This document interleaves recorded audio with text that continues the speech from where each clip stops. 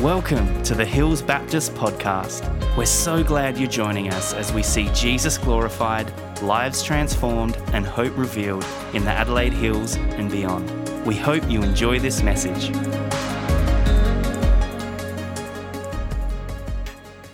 On the 13th day of the 12th month, the month of Adar, the edict commanded by the king was carried out.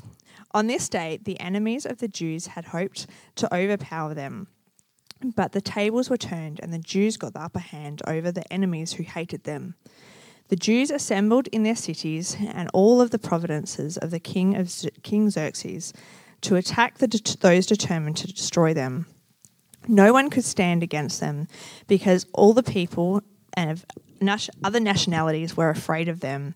And all the nobles of the provinces and the satraps and the governors and the king's administrators helped the Jews because of the fear of Mordecai had seized them. Mordecai was prominent in the palace. His reputation spread throughout the provinces. He had become more and more powerful. The Jews struck down all of their enemies with the sword, killing and destroying them. They did what they pleased to those who hated them. In the citadel of Susa, the Jews killed and destroyed 500 men. They also killed Pashathara, Dathan, Asirapha, Poratha, Adelia, Adara, Pashmada, Asari, Adau, and Vasha. The 10 sons of Haman, the son of Hammedatha, the enemy of the Jews, but they did not lay their hands on the plunder. The number of those killed in the citadel of Susa was reported to the king that same day. The king said to Queen Esther, "The Jews have killed and destroyed 500 men and 10 of the sons of Haman in the citadel of Susa. What have they done to the rest of the king's provinces? Now, what is your petition? It will be given to you. What is your request? It will be granted to you." "If it pleases the king," Esther answered, "give the Jews in Susa permission to carry out this day's edict tomorrow also, and let Haman's 10 sons be impaled on poles." So the kings commanded that this be done. The edict was issued in Susa, and they impaled the 10 sons of Haman. The Jews in Susa came together on the 14th day of the month of Adar and put to death in Susa 300 men, but they did not lay their hands on the plunder. Meanwhile, the remainder of the Jews who were in the king's provinces also assembled to protect themselves and gain relief from their enemies. They killed 75,000 of them, but they did not lay their hands on the plunder. This happened on the 13th day of the month of Adar, and on the 14th they rested and made it a day of feasting and joy. The Jews in Susa, however, had assembled on the 13th and 14th, and then on the 15th they rested and made it a day of feasting and joy. That is why rural Jews, those living in villages, observe the 14th of the month of Adar as a day of joy and feasting, a day of giving presents to each other. Mordecai recorded these events. He sent letters to all the Jews throughout the provinces of King Xerxes, near and far, to have them celebrate annually the 14th and 15th days of the month of Adar, as the time when the Jews got relief from their enemies, and the month when their sorrow turned into joy and their mourning into a day of celebration. He wrote to them to observe these days of feasting and joy and giving presents of food to one another and gifts to the poor. So the Jews agreed to continue with the celebration they had begun, doing what Mordecai had written to them. For Haman, the son of Hammedatha, the Agagite, the enemy of the Jews, had plotted against them to destroy them and cast them to Pur, that is, the lot, for the ruin and destruction. But when the plot came to the king's attention, he issued written orders that the evil scheme of Haman had devised against the Jews had come back on his own head. and that his sons should be impaled on poles. Therefore, these were called Purim, for the word pure. Because of everything written in this letter, and because of what they had done, seen, and what had happened to them, the Jews took it upon themselves to establish the custom that their descendants and all who should without fail observe these 2 days every year in the way that was prescribed at the appointed time. These days should be remembered and observed in every generation, by every family, in every province, in every city. And these days of Purim should never fail to be celebrated by the Jews, nor the memory of these days die out among their descendants. So Queen Esther, daughter of Abihail, along with Mordecai the Jew, wrote with full authority to confirm the second letter concerning Purim.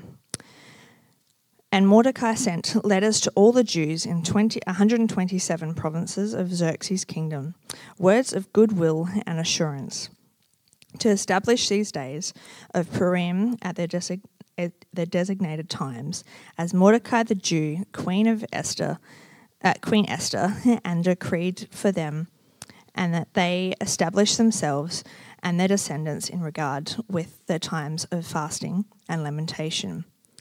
Esther's decree confirmed these regulations in Purim, and it was written down in the records.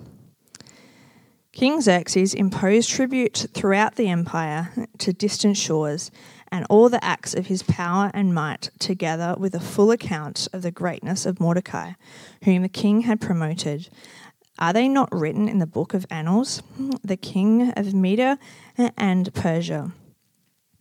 Mordecai the Jew was second in rank to King Xerxes, preeminent among the Jews and held in high esteem by his many fellow Jews, because he worked for the good of his people and spoke up for the welfare of the Jews.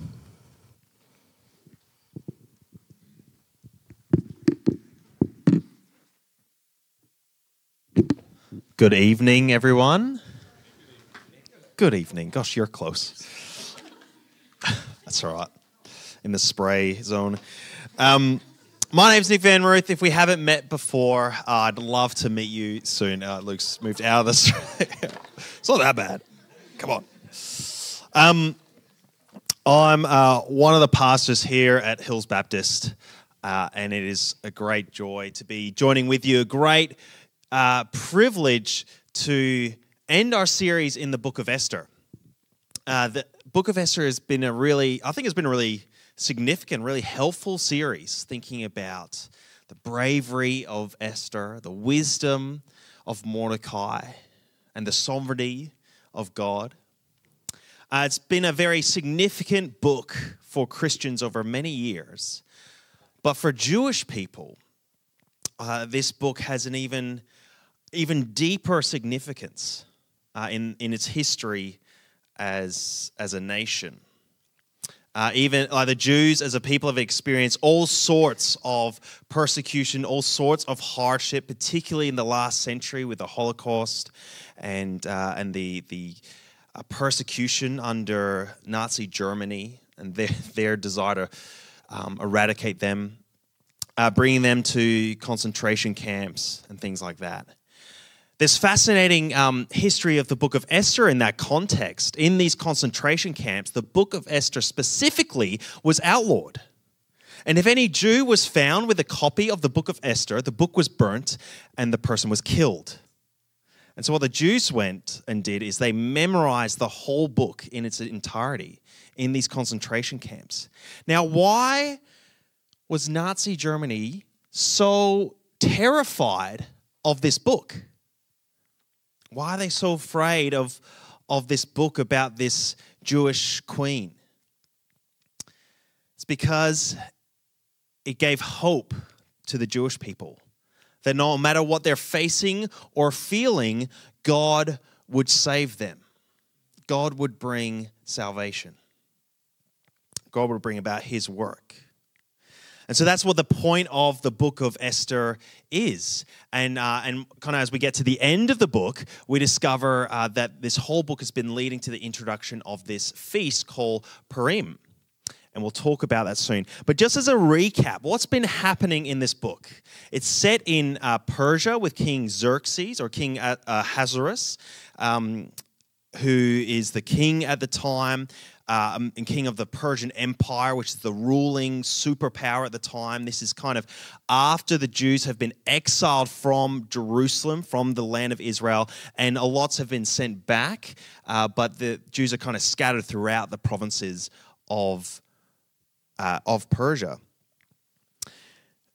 King Xerxes invites his wife to come and dance for him and his friends, effectively come and do a striptease for him and his friends. His wife refuses, Queen Vashti, and so he kicks her out. And that leaves a gap. He needs a king. Every king needs a queen. So King Xerxes has a beauty contest, a conscripted beauty contest. More like a sex contest, really. But and Esther, a Jew, has to take part, and then she wins, or that she's selected to be the queen to King Xerxes, and that's against her will. That's not a happy, healthy situation that she finds herself in. But her uncle Mordecai thwarts an assassination attempt on the king. And this guy, Mordecai, gets honored by the king. Now, that's a really great thing to do. And if there's a king and there's an assassination attempt, you stop it. He gets honored. Now, Haman, the bad guy of the story, Haman, second in charge to the king, he doesn't like that Mordecai gets honored. And so he comes up with a plot to kill Mordecai and to kill his people. And he pitches it to the king as an economic thing, right? He says to the king, wouldn't you love for the kingdom of Persia to increase in value, increase our plunder? So why don't we go and if we kill all of the Jews and then take their plunder, we'll become more rich as a kingdom. What king doesn't want a more rich kingdom, right? And the king goes, great, that sounds good. And so they send an edict out, a letter throughout all their provinces that on a certain date the Jews will be killed. Now, to pick that date, Haman casts lots. He throws a pur, which is the Persian word for lots or dice. To pick the date, they cast lots. It's a 7 for anyone's interested. And pick a date. And it's the 13th day of the 12th month, the month of Adar, which is probably March in our calendar. But that's the day where the Jews will be destroyed. That's the day marked for the destruction and the killing and the plundering of all the Jews across the Persian Empire. It's not a good thing. Now, Mordecai and Esther, they talk about this. They come up with a plan. Esther goes and approaches the king. Now, normally that's a situation, if you were to approach the king uninvited, and the king's not happy about that, the penalty for that kind of disrespect is death. But she approaches the king, and he happens to be in a good mood that day. And he's excited to see the queen. And he says, what would you like? And she says, well, would you come to dinner with me? You and Haman, your right-hand man, come to dinner with me. So she has a banquet for him, and they have dinner, and at the dinner, it's a great dinner. He says, what would you like? What would you like? And she says, come to dinner tomorrow. So that he comes to dinner tomorrow, and then the next day. And on the third feast, third banquet that she puts on for King Xerxes and Haman, she finally raises this issue with the king. And she says to the king, someone's out to kill your queen. The king says, who? She says, this man Haman, who's sent an edict to kill, a letter to kill all of the Jews. The king gets angry at Haman. The king leaves. Haman pleads with Esther for his life the king gets back and sees Haman like pleading with Esther, he thinks this is a terrible situation going on. So he commands that Haman's immediately killed. And Haman ends up being hung on a gallows or impaled on the pole that Haman had set up for Mordecai. Now Haman ends up dead on that pole. And Mordecai and Esther work out, well, what's next? How do we reverse this edict? And so Mordecai writes a response to the edict that goes out, which is not to reverse the original one, because the king can't go back on his word. Instead, they say the Jews can fight back. The Jews can defend themselves on this day. And that stirs fear amongst the empire of Persia, to the point that many people become Jews in support of them. And so this whole book has been leading up to this day, the 13th of the 12th month. This whole leading up to this day of destruction, this day set apart for the destruction of the Jews. And in chapter 9, we come to that day. We come to the scene where all this happens, all this stuff goes down. And what happens? What happens on this day? Have a look, verse 1. Now, we read in NIV before, and Luke's going to love this. I like the ESV better because the words it uses, this day was set apart for the destruction of the Jews. NIV says the tables were turned. The ESV, I reckon it's closer, is better. It was reversed. It was reversed. What was set apart for the destruction of the Jews, the defeat of the Jews, the reverse happened. That day that was meant for destruction became the day of victory for the Jews. And it seems and come across quite violent. So on that day that was given to the destruction of the Jews, the reverse happened. The Jews gained mastery over those who hated them, those who were out to get them.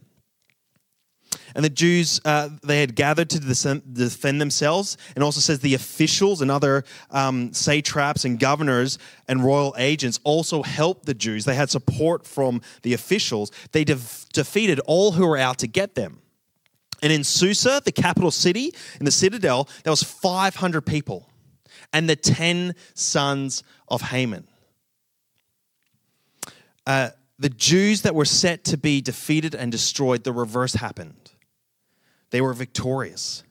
Haman and his family were set to be honored, but the reverse happened. They were killed. Mordecai was set to be killed, but the reverse happened. Mordecai was honored. We see that in chapter 10. He becomes the second greatest man in the Persian Empire. These things that were set in place, lots cast. There could be a thing of chance of this day set apart for the destruction of Jews. The reverse happens. The great reversal. A day that was meant for defeat becomes a day of victory for the people of God. And then three times it's mentioned that they did not lay their hands on the plunder. So the Jews fought back and they defeated those who were out to get them, but they did not take the plunder, which means they did not lay hands on women or children. They did not take what was not theirs because it wasn't an economic thing. It wasn't about retaliating and doing like for like. It was defending themselves against their enemies. Now, Esther, this happens on the 13th day, and during that day, King Xerxes comes to Esther and says, gosh, all this stuff has gone down. The 10 sons of Haman have died. Many people in the citadel have died. What else would you like? And Esther says, can we do it again tomorrow? and asks for another day of the Jews defending themselves, going and finding those who were out to get them and killing them. Now, it's not clear why Esther asked for this second day. Some people suggest that it's kind of a reflection of the brutality of those she's hung around, of Haman and the king, and she's kind of caught up in that and retaliating. Or it could be that the first day was in the citadel, in the center of the city, but then there was still threats to the Jewish people in the wider city area. So it required a second day of the Jews going out and defending themselves. It's not clear. But in all, on the first day, on the 13th, and then the second day, the 14th, over those 2 days, 800 people were killed in defense of the Jews. And then on the 15th day, they rested. They had a feast, they had a massive celebration, because on that 15th day, they had relief from their enemies. Now that's what happened in the city. In the provinces, it was slightly different, because they didn't have time to send a letter to go and tell everyone throughout those provinces, you got another day. So in those other provinces, throughout the Persian Empire, they defended themselves on the 13th. And it says that they killed 75,000 people. Now that sounds like a lot of people. But when we take into take in that there's 127 provinces, and so 75,000 divided by 127, quick, someone worked that out. Sorry, I got it. It's about 60 to 70 people. Did the maths before. 60 to 70 people per province. So it's not quite as violent as was immediately apparent in the passage. But then on the 14th day, they rested. They feasted. They gave each other gifts. They celebrated that they were saved from those who were out to get them. This day that was meant for the destruction of the Jews was reversed. Became a day of victory, a day of feasting, a day of celebration. And that begins the Feast of Purim. The Feast of Purim. Mordecai writes to all of the Jews from verse 20 onwards, and he says, keep these days, the 14th and the 15th. These are days to celebrate what God has done. Now take note, these are the rest days. They're not the violence days. They're not celebrating the Jews going out and killing other peoples. They're celebrating the relief they got from their enemies. Verse 22, these days that they're to celebrate as the days which the Jews got relief from their enemies. It's the days of great reversals.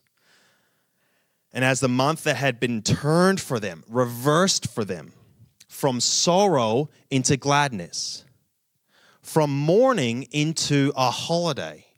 These days represent the great reversal. And they are to be kept every year, for every generation, in every family. These days, the Feast of Purim, the 14th and the 15th of the month of Adar, celebrated to remember the great reversal. Now, why is it called Purim? It's really fascinating.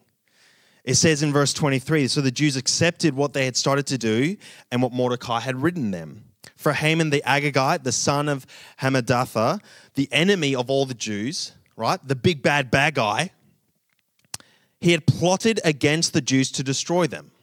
And he had casted lots, like gambled to figure out a day of when the Jews were to be destroyed, to crush and destroy them. The word pur is a Persian word that means lot. Pur. The Jewish equivalent is goral, which means lot or dice or chance.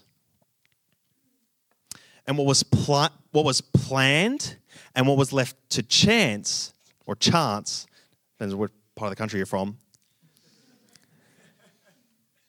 God controlled the outcome. God controlled the outcome. The destruction of the Jews was planned. The die was cast. But God had a greater plan, a bigger purpose that he controlled and worked towards. And he worked through Mordecai, he worked through Esther, and he worked through even the king to save the Jews. And so this is a feast or days to celebrate the sovereignty of God.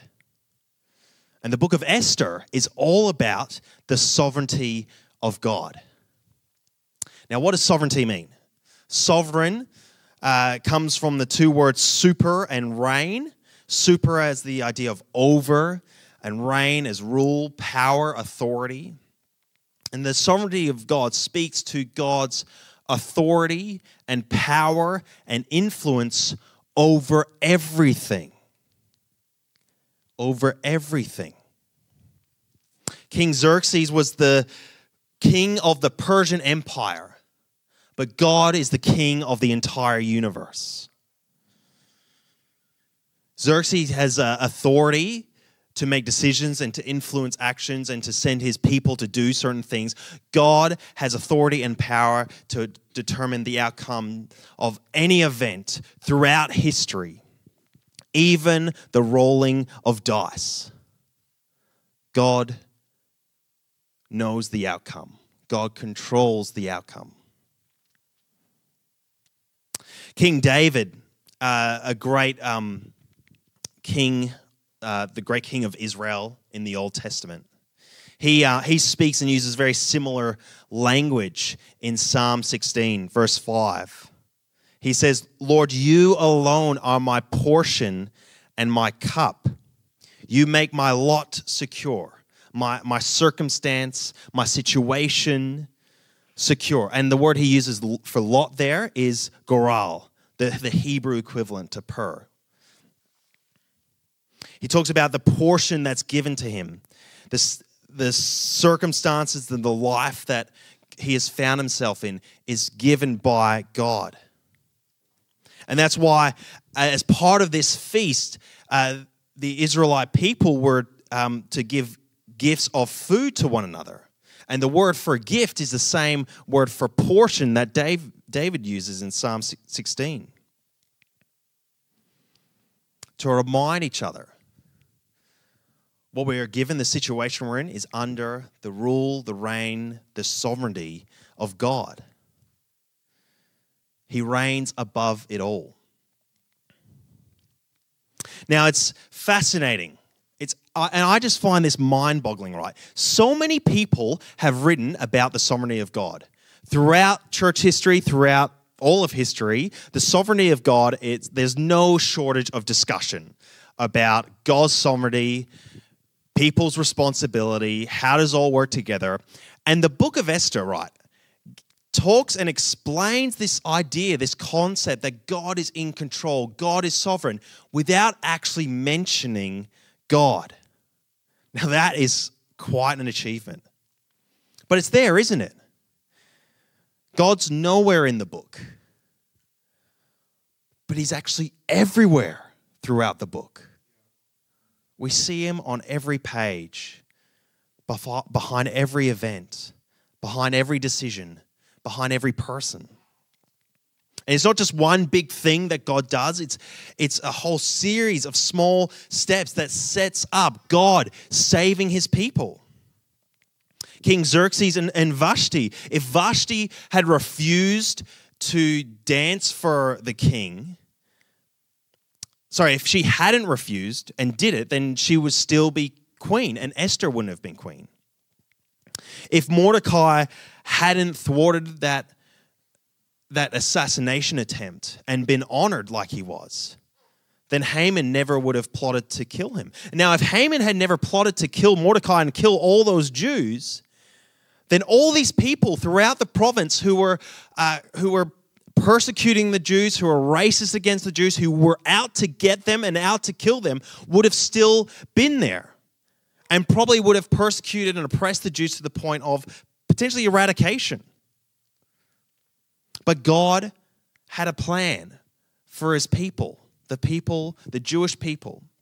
Even though they were scattered throughout the world and in Jerusalem, he had a plan and a promise that through the Jewish people, there would be a light to all nations, that God's plan of salvation for the whole world would be through the Jewish people or Jewish person. And the events that happen in Esther preserve these people, protect these people. Now, God is clearly working throughout these pages, throughout this story, through the actions of all the characters, through Mordecai, through Esther, through the king, and even through Haman. And that raises the question, if God is working and influencing the actions of people, why are they held responsible for those actions? Why is Haman killed for something that God seems to be influencing him to do? And this comes to this question of, if God is sovereign over all things, do human beings have responsibility for our actions? And again, this is a discussion. There's no shortage of books and podcasts and whatever else. But I think as we read this book in Esther, and as we read the whole Bible, this question isn't really a question. Both are portrayed as true. In the story, it doesn't say that God is entirely control and there's no responsibility, no autonomy of the people. And also doesn't say that the people are entirely responsible and entirely dictating how things are God, and that God has no control over it. But both these things are portrayed as true. That God is sovereign and powerful and influencing events throughout history, but also that human beings have a responsibility for the decisions we make, the actions we take.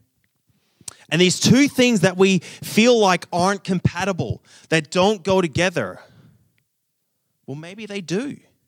Maybe these two things are compatible. We just can't understand how. Because God's ways are so much greater than our ways. These two things are presented both true at the same time. We see it in Psalm 16 again, where we quoted that before, where David says, "Lord, you alone are my portion and my cup. You make my lot secure. The boundary lines have fallen for me in pleasant places. Surely I have a delightful inheritance." So David is talking about God's action, that his lot is secure, his portion is given to him. David is passive in that exchange, but he's not without responsibility. Verse 7 and 8, "So I will praise the Lord who counsels me. Even at night my heart instructs me. I keep my eyes always on the Lord. With him at my right hand I will not be shaken." David says that my lot is secure, but I've got to trust God. God's powerful, God's sovereign, but I have a responsibility to trust in him, to follow him, to keep my eyes on the Lord.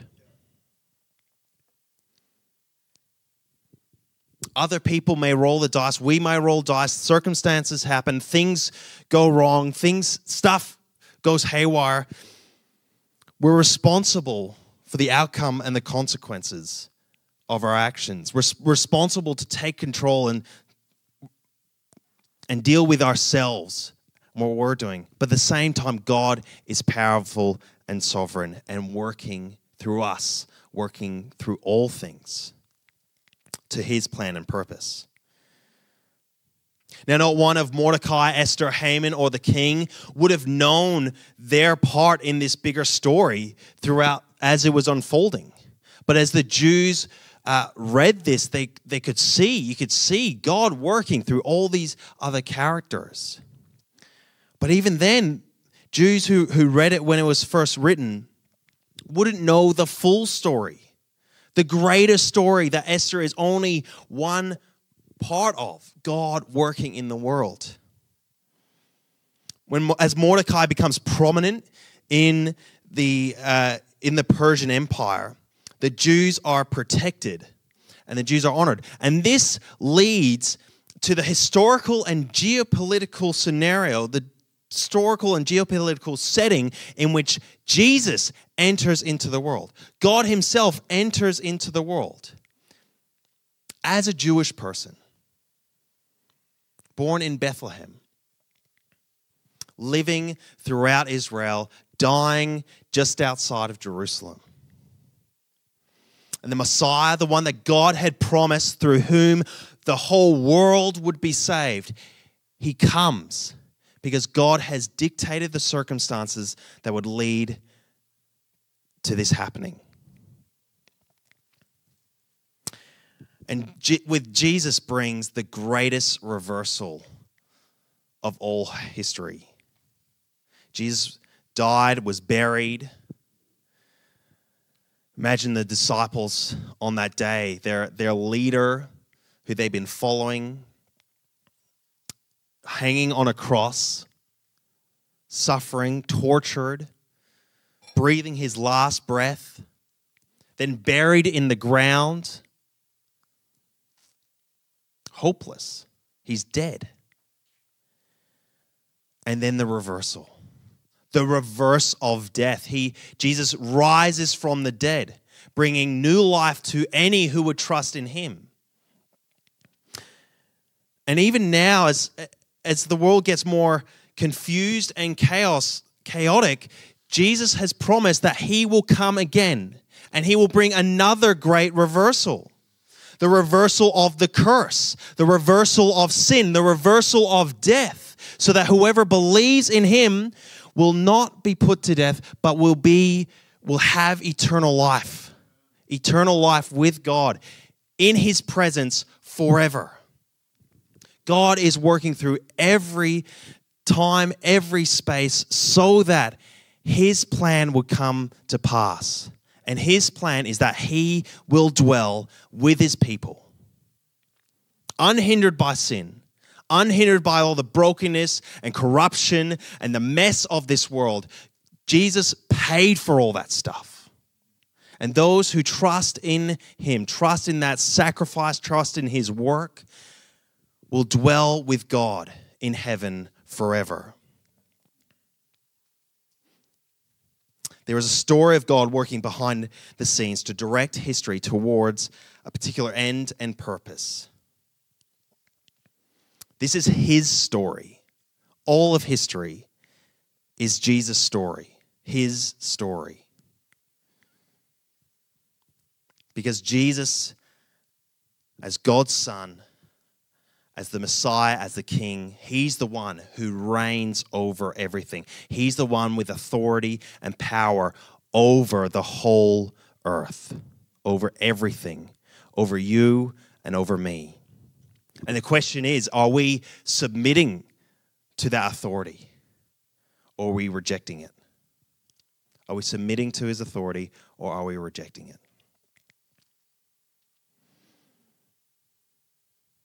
Now, how does the sovereignty of God affect our lives? This big idea that God is powerful and has authority over everything, how does that actually affect how we live today? And I've got 3 things I want to suggest how it affects us. How we pray, how we trust, and our action. The first thing, if we truly believe that God has power and authority over circumstances, over events, over everything, then when we pray, we actually believe he has the power over everything, over every event, over every circumstances, over everything. And I wonder how much we pray, and we just pray because that's what Christians do. And we pray because we know that we're meant to talk to God and we're meant to ask the things, but we don't actually believe that God's going to do anything. So we pray and we go and try and sort it out in our own strength. We pray and we go to look to other solutions outside of God. We pray, but we don't actually believe that he can do anything in that scenario. But if we truly believe that God has power, as is described in the book of Esther, then we know that God has the power to influence anything in this world. He can heal miraculously. He can influence decisions. He can change the heart of people. Do we truly believe God has the power to answer our prayers? The Bible says he does. The Bible says he does. I wonder, how would our prayer lives change if we truly, truly believed that God had the power to answer them? What would we pray for? What would be our priorities? How often would we pray? The second thing, trust. Whatever we might be going through, whatever you may have gone through in the past, whatever you might go through in the future, I can't say they'll get any better for you. And I can't say that things will be resolved in the ways that we would like. But I can say that God uses all things for the good of those who love him. Last year, at the beginning of the year, my wife and our family, we went on a holiday. It was really lovely. We came home on January 27th to a flooded house. A hose underneath our bathroom sink burst 2 days earlier, and it was about ankle deep of water over a third of our house. Many of you know this story. That was a chaotic, disruptive time. It took us 6 months dealing with insurance, dealing with contractors, getting back into our house. This was also during a time where our second child had breathing issues and quite significant health issues. It was also a time where our older child was starting ELC, and that was really disruptive and tricky for him. And in that scenario, looking in externally, and at the time, we think, why is this happening to us? But now looking back, I can see that where we stayed was one of the most peaceful, helpful places for us at that time. And in other circumstances, I started a new job, and my original plan was we're just going to go hard on hospitality, have people over at our house every Sunday lunch.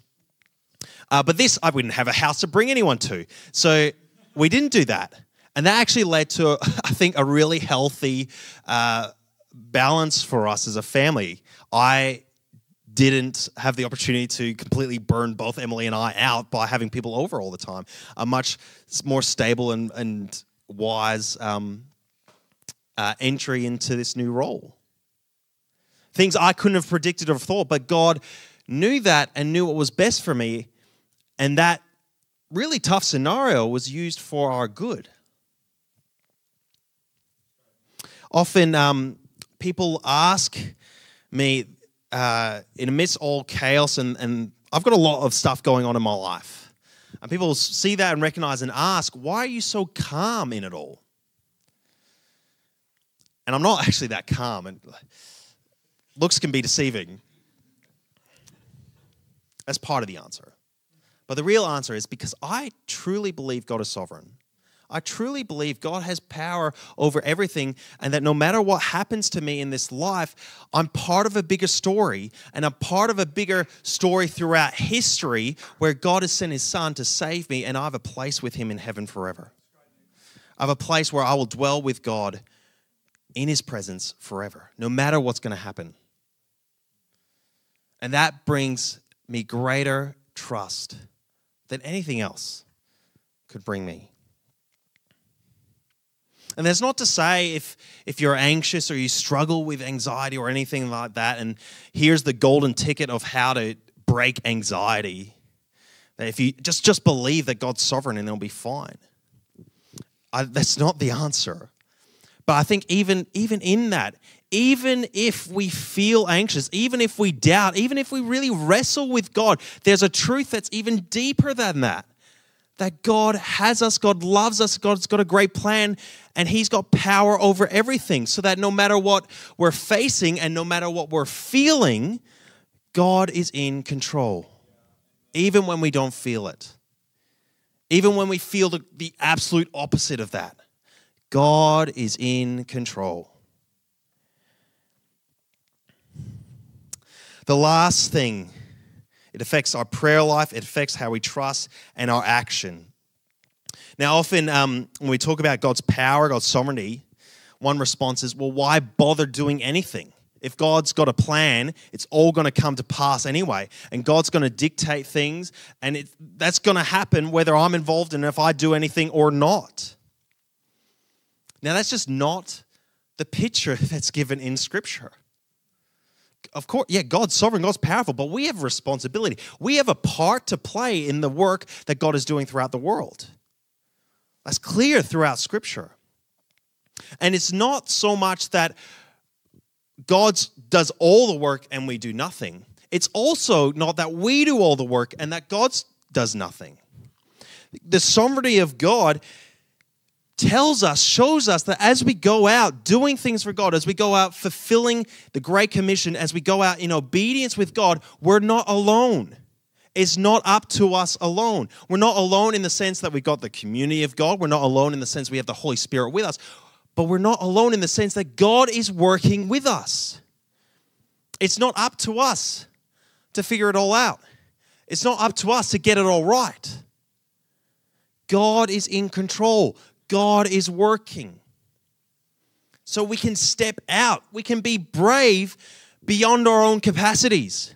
Brave like Esther, entering into the king's presence at the risk of death. We can be brave because we know we're not alone. God is working. God is working in us. God is working in the world. God is working for His purpose.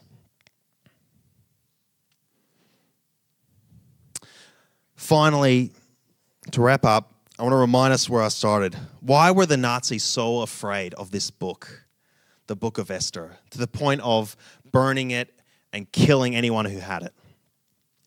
Because it gave the Jews hope. Now the world and the other powers out there are afraid of Christians having hope, of Christians believing that there is a power greater than anything else in this world. And they don't want us to believe that.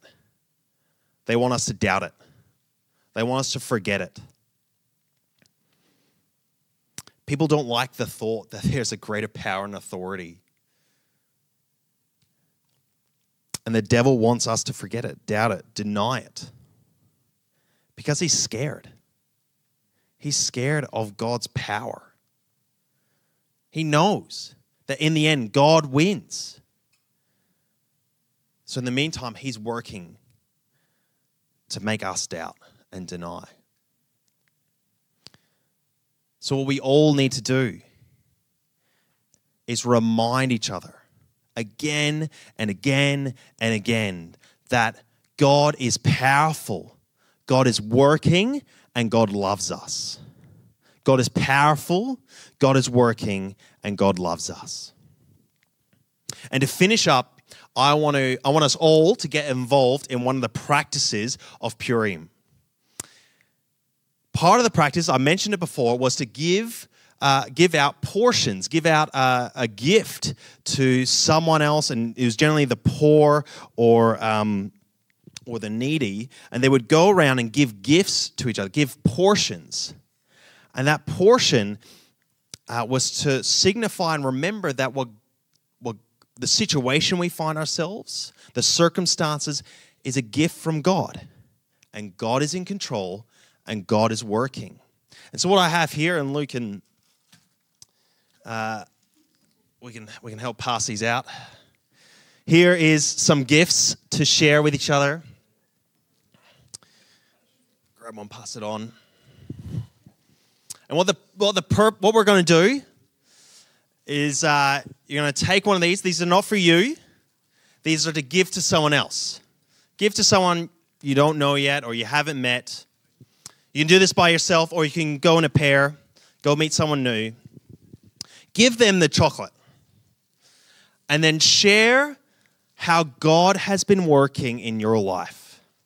It could be a story like mine, where circumstances that you thought you were in trouble, but actually God came through. God did something powerful. It could be just where you're at on the journey with God, how you came to be here tonight. It could be how God has answered your prayer in some way. But what we'll do is we'll take a couple of minutes to go and to enjoy the Feast of Purim. Sorry, there's not a whole feast, just a little chocolate. But do one of these practices, because this is what Christians do. We tell each other how God has been working in our lives. We share testimonies. And a testimony is testifying, giving evidence that God is working. God is powerful. God loves us. So this is what we're going to do.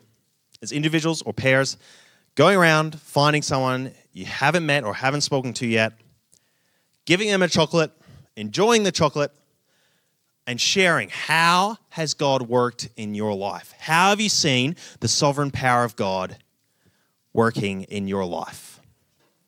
I'll give you a few minutes to do that, then we'll gather again together to continue worshiping Him. Thanks for listening to the Hills Baptist podcast. If you'd like to partner with us in developing and equipping passionate disciples who love God, love people, and boldly share the gospel, you can do that at hillsbaptist.com/giving. We pray this message has empowered you to live and love more like Jesus. Have an amazing day.